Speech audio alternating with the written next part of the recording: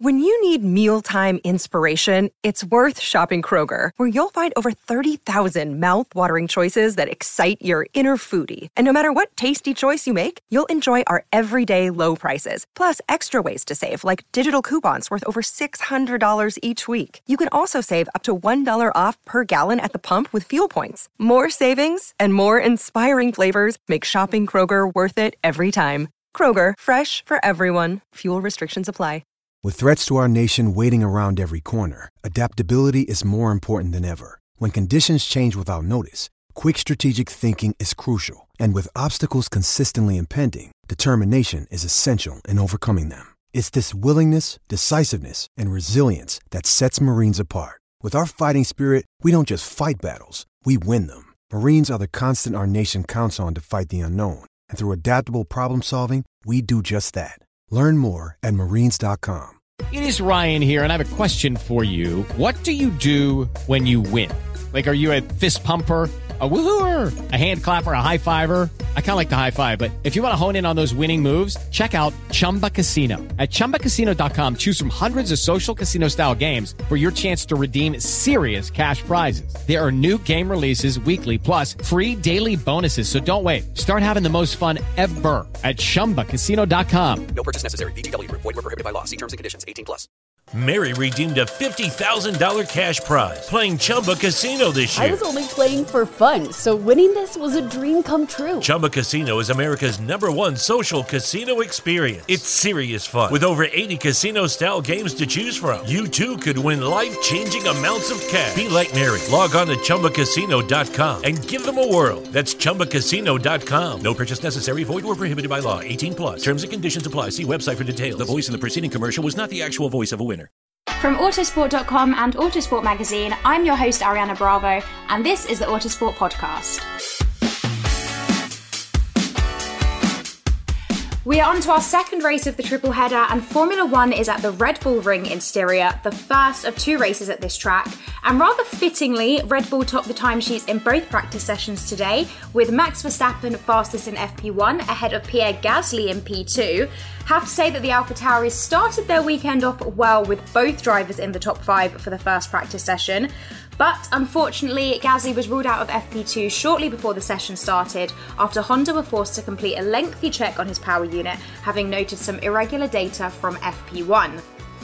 And in FP2, McLaren's Daniel Ricciardo and Alpine's Esteban Ocon both rose into the top 3 with their soft tyre runs. Ocon had briefly led FP2 with a lap of 1 minute 0.0579 before Verstappen went quicker, with Ricciardo also leapfrogging the Frenchman to finish the session in P2, trailing behind his former Red Bull teammate by 0.3 of a second. The Mercedes cars wound up P3 and P4 in FP1, while in FP2, Lewis Hamilton set the 4th fastest time with Valtteri Bottas P12. And we saw a bizarre moment from Bottas when he spun his Mercedes just after leaving his pit box and ended up sideways outside the McLaren garage. Thankfully, he didn't make contact with anyone or anything, but the McLaren team did have to push him back and jumped on the radio to race director Michael Masi to complain. Mercedes had to report to the stewards not long after the session, and Bottas has been handed a 3-place grid penalty as a result. There's actually quite a lot to discuss today for a Friday, and Jonathan Noble, Motorsport.com's F1 editor, is here with me to chat. John, how is everything? How are you?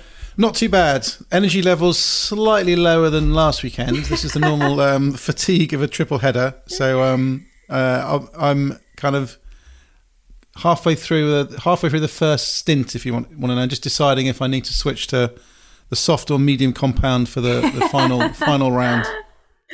Yeah, I'm also feeling it as well. Obviously, I travelled out to Austria a couple of days ago and, yeah, feeling quite shattered today, actually. A long day at the track. But as I said, we have lots to talk about and to get through.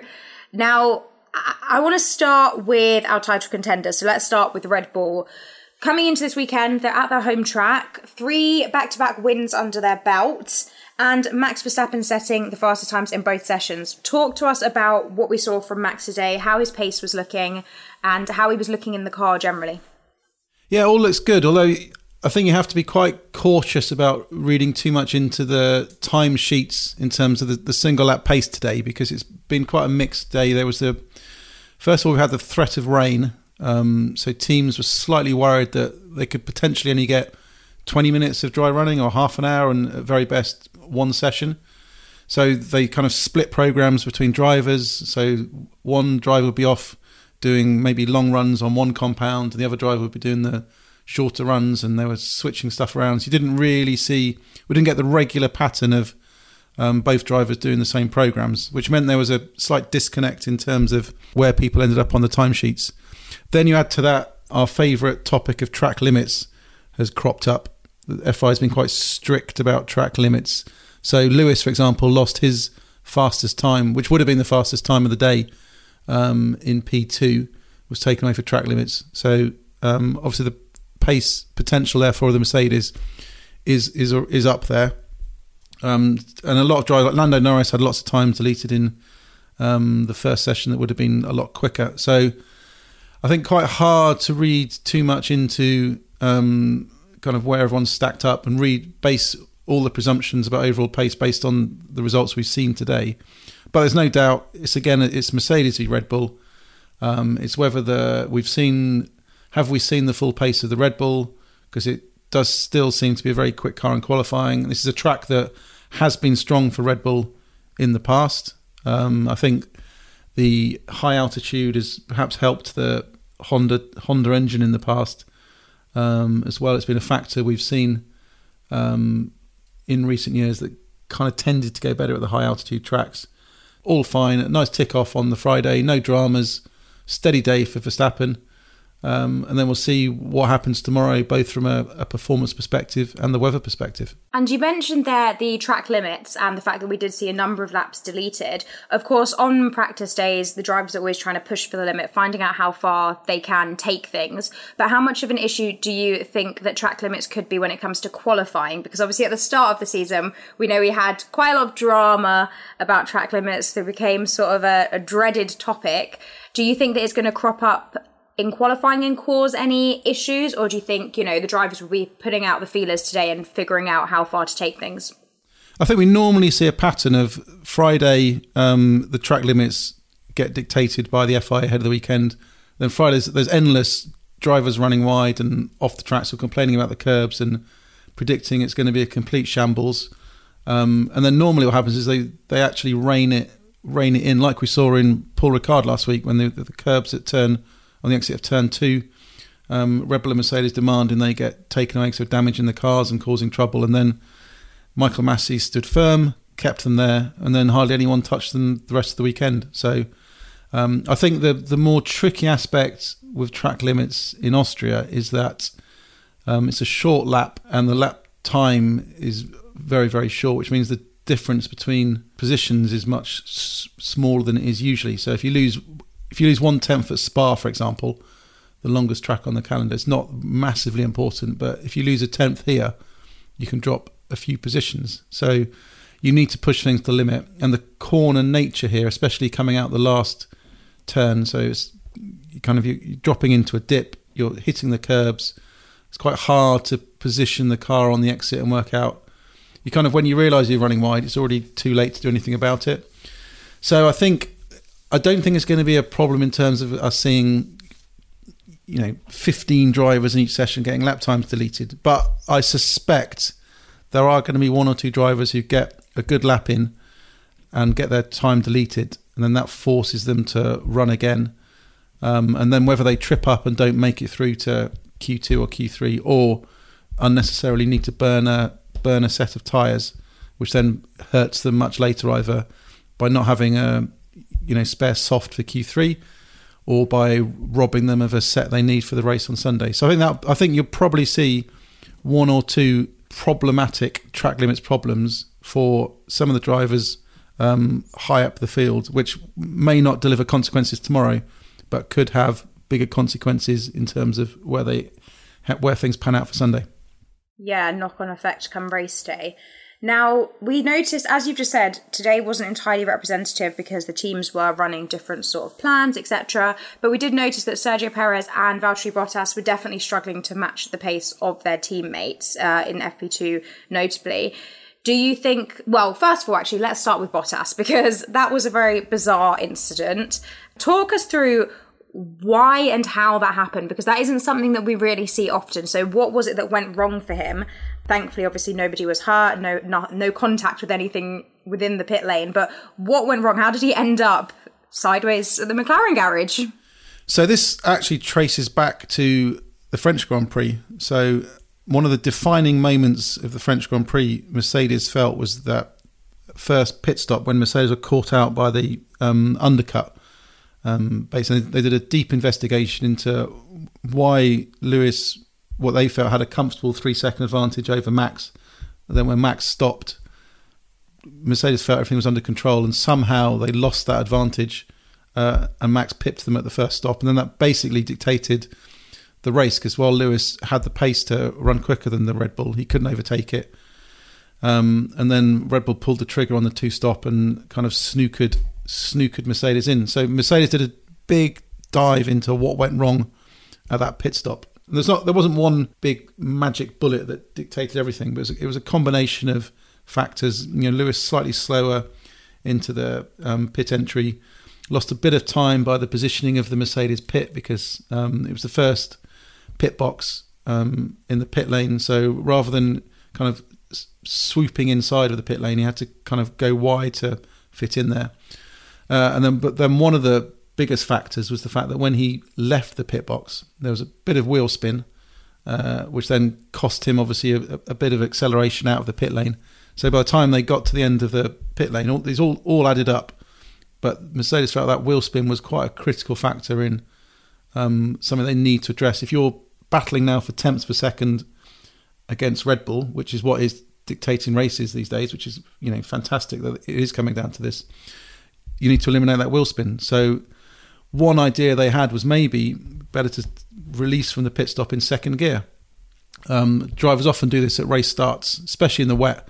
You'll start in second gear just to minimise the wheel spin so you can accelerate rapidly.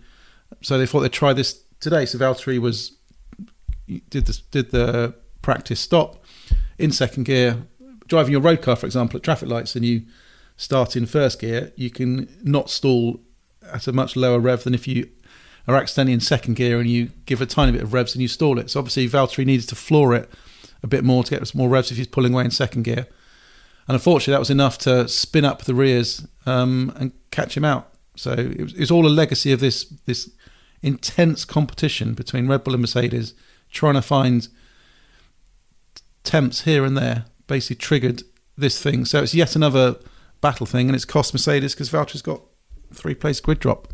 Yes, he does. And that is not going to be welcome news, especially considering we know how important the teammates are for the main title contenders, Max and Lewis, at the moment. So I'm sure Mercedes are going to be sort of kicking themselves a little bit about that. Now, the pit stops that you mentioned, things are changing a little bit at the pit stops. There's been lots of talk about it. Christian Horner has come out saying that, the war of words between the team principals and the teams continues for another weekend, basically. But can you talk us through these slower pit stops that are being discussed and considered? Yeah, so the FIA sent out a technical directive this week, kind of out of the blue. No one was particularly expecting it, which basically told the teams it was concerned about potential for teams using, in effect, sensors to automate the pit stop time. So the concern being that rather than teams completing certain processes in the pit stop, so say when the wheel nut is fully on the car, then the next thing that happens in the pit stop is the jackman releases the car and the car gets lowered down. Then when the car's lowered down onto the ground, obviously the traffic light is triggered and the driver can leave. So if those processes are being decided by human reaction time, it takes a certain amount of time. But the concern and suspicion from some teams was that some outfits were doing this automatically. So once the wheel nuts are on, a sensor would be used to automatically lower the car. And then when the car was automatically lowered, the traffic light could automatically release the car. So some teams felt that they'd hit a kind of ceiling in terms of their pit stop time. They couldn't work out how you could improve the pit stop time anymore without making certain processes automatic, because you're removing these you'll be removing 0.05 seconds or something, but do that twice. Do that twice. That's a tenth of a second, and that can make all the difference. So FIA has now said there has to be a human reaction element to each step. So it's 0.15 seconds between, they'll be expecting it between the wheel nuts being fitted and the car being released from the jacks, and then a 0.2 second expectation from the car being lowered to the car being released into the pit lane. So it will take, in theory, it will take, you'll lose 0.2 to 0.3 seconds probably from the overall pit stop time. Do we know what the follow-up action will be if it looks as if, these expected times are being, the pit stop's being completed in less than those expected times? I would guess they'd simply be reported to stewards. There is a regulation that it's tucked away in the technical regulations that basically says all sensors must be passive or something. So it's quite a loosely worded regulation. Like Formula One, teams will have gone through the rule book, and how do you define what is a passive sensor? So that will be what the argument is. I mean, Red Bull, are the benchmark of pit stop times. I think they've done seven of the top 10 pit stop times this year or something. It's a huge number. Lots of them sub 2 seconds. So it's fairly clear Red Bull believe this is aimed at them. It's aimed to slow them down. So obviously Christian Horner's not impressed by it at all. He thinks actually it could be more dangerous because you've got a team. The guy in charge of releasing that car now not only has to take into account lots of key decisions about, is the pit stop complete? He's also looking at cars coming down the pit lane. So if you're battling for the lead of a race against a rival, and if they judge that if I release him now, it's safe. If I wait a tenth of a second, it's going to be too dangerous. But then have I left the 2 tenths I need to release it? So it's just another factor and another element it's like a slight doubt now about, is this pit stop being completed too quickly? So just a complication. And the other thing is so if you're a team like Red Bull, if you have been using sensors and have automated some processes, then suddenly you've got to introduce and revise and change this all over the next 3 races or so. And that's when mistakes can happen, because you're suddenly just on muscle memory. Muscle memory is a really, really important thing. I had a random thing. I know it's not the greatest of examples, but I changed computer keyboard, for example, earlier this year, which has some keys in a slightly different place, where like the delete key is, where the shift key is, where the cursors are, and it took me 2 weeks of hitting the wrong keys all the time or not working out where stuff was, just that slight adaptation of something that's slightly different. And I remember Mark Webber gave this great example, for example, of muscle memory and these processes, that if you walk onto an escalator or a moving walkway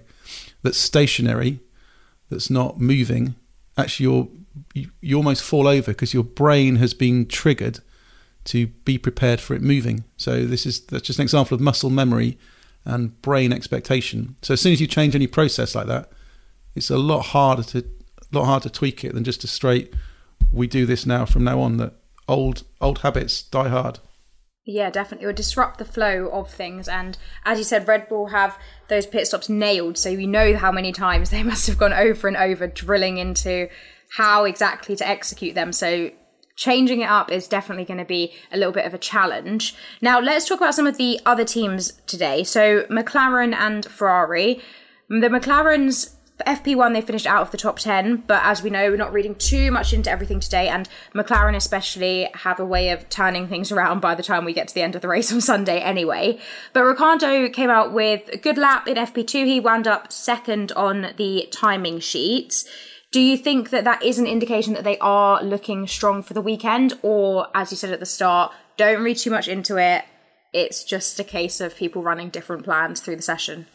I think they're looking all right. For Daniel, it was probably his best Friday of the year so far, in terms of overall. He said it felt like a normal Friday, back to the normal Fridays he had last year, was when things were clicking for him and Renault. Just very straightforward, no dramas, no huge excitement, nothing to be worried about, just standard processes. Obviously, we didn't see Lando's best times today because track limits.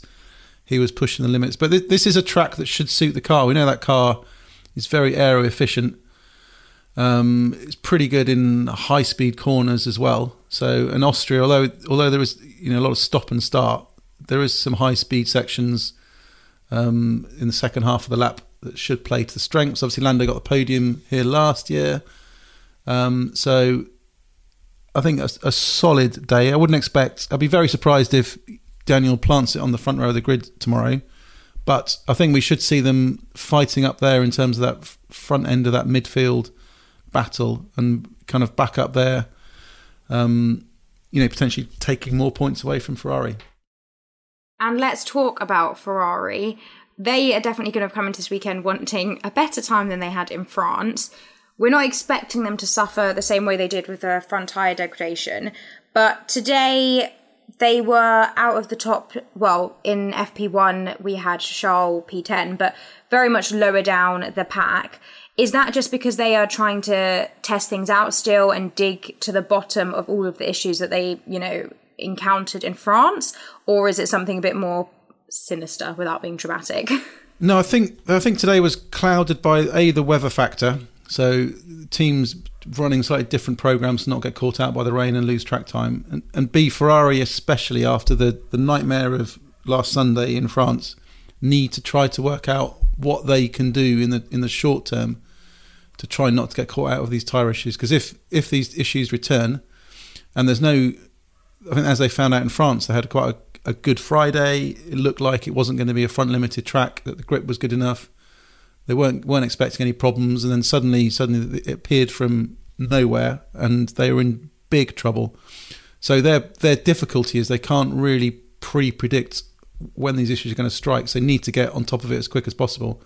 So I think today was more about experimenting with setups, learning what they're doing, and almost you're trying to, when you're doing these kind of tests, you often try to recreate the problem. So you try to work out, often the way to find out how to get rid of it is to get a setup that exacerbates it or causes it. So I think that's the performance of those, both Charles and Carlos today, will have been slightly clouded by this extra setup work and this extra focus to try to get rid of this problem. We can't rule them out for the rest of the weekend, and it looks like they should hopefully bounce back if they are able to get to the bottom of it.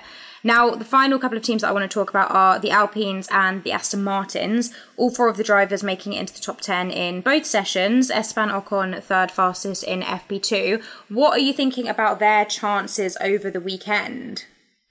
I think they're looking okay, but as I've said before, just some caution in terms of where people ended up today, because different run programs. And also, I think with Alpine as well, we have seen on Fridays, we saw this in France last weekend, that they tend to run different programs to everybody else, whether it's based on fuel loads or engine mapping or when they do their softer tyre run or how they do it. So often on Fridays, they appear to be more competitive than they can sometimes be on Saturdays and Sundays. So like I said with Daniel, I'd be surprised if Daniel ends up on the front row. I'd be surprised if Ocon ends up qualifying third. But I think we can say that it doesn't appear, the team doesn't appear to be in the kind of trouble it was potentially in when it was struggling in Baku and Monaco, for example. That the pace does seem to be there, so they can be nudging into that. They should be looking to get both cars into Q3. One of the factors that did come into play a little bit in FP2, like we've mentioned, the teams were a bit worried about the weather. And I am out here in Austria, and I can say that we were all a little bit worried about the weather, because it was starting to spit, but it sort of didn't end up chucking it down until, a couple of hours after the session, when then, the heavens opened. Tomorrow and Sunday, there are forecasts for potential thunderstorms or rain. How much do you think the weather could affect things and throw things into complete havoc this weekend? Or do you think the teams will sort of already be planning ahead for that, and we shouldn't see as much of a disaster as we have in some past races when the rain comes out to play?